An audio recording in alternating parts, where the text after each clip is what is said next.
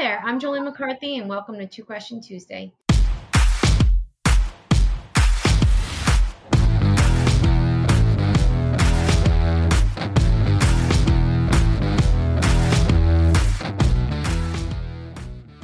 Each week, Two Question Tuesday answers randomly picked questions submitted by our clients.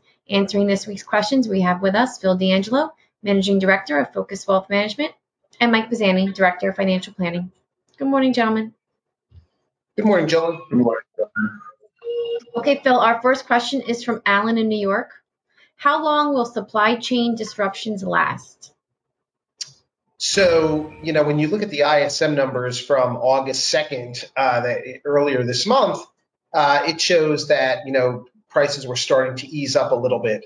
So short term, I think that if you look at building pressures, materials, Home Depot in their earnings report started to say that, the supply chain was getting a little bit better. I think that it's largely dependent on any future lockdowns. I mean, we still are seeing lockdowns in Southeast Asia.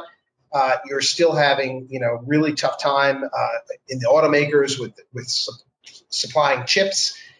So I think if you look globally throughout the supply chain, it depends on what you're talking about.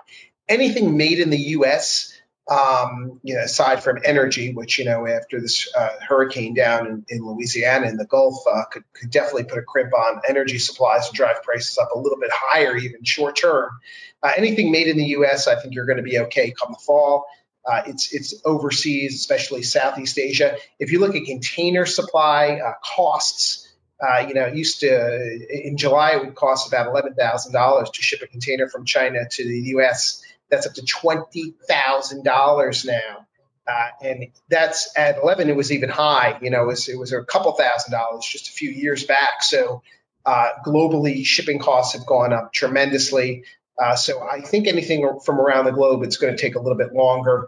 I think that these pressures probably last for another 6 to 8 months. But again, any products made in the U.S. or being made, like chip plants that are opening up in Texas and whatnot, as those come online, that will certainly help the supply chain. But hey, that's going to take time, right? And it's going to take time. It seems like the labor force is extremely tight right now as well.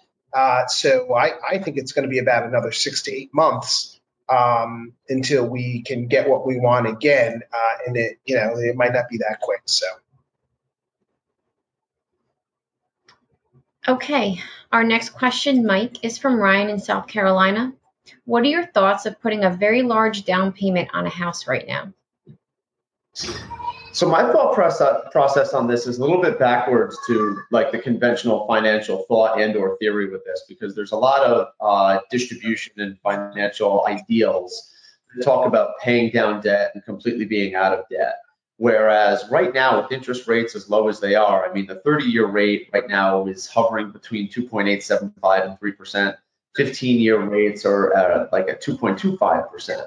I mean, with interest rates that low and the rate of inflation hovering north of 5% right now, if you're borrowing money at a rate that's less than inflation, I think it's a little bit silly to put that much money down. You want to have an adequate down payment so you're not paying PMI or anything like that. But realistically, if inflation rates keep running this high, the bank is going to hold the bag and be the person who loses money on that loan long term, because the rate of interest isn't even as high as the rate of inflation.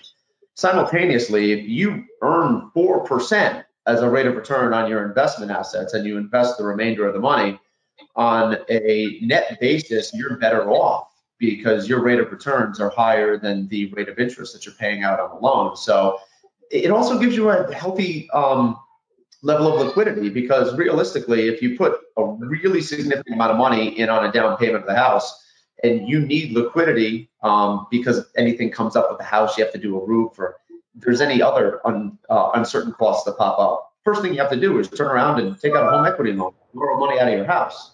So you're going to have to pay closing costs and or potentially a higher rate of interest in the future if interest rates do go up. So realistically, I think that supports borrowing a little bit more in the current environment, which is a little bit backwards to conventional financial theory, but I think that the circumstances in the economy support that right now. So, well, then as you have more money, you pay it down, pay your debt down quicker. But to your point, it gives you flexibility. Yeah, exactly. I think that liquidity component is really, really important because if you have $200,000 liquid, put $200,000 into a house, you have no liquidity anymore. You have to borrow the money to get it back. Okay.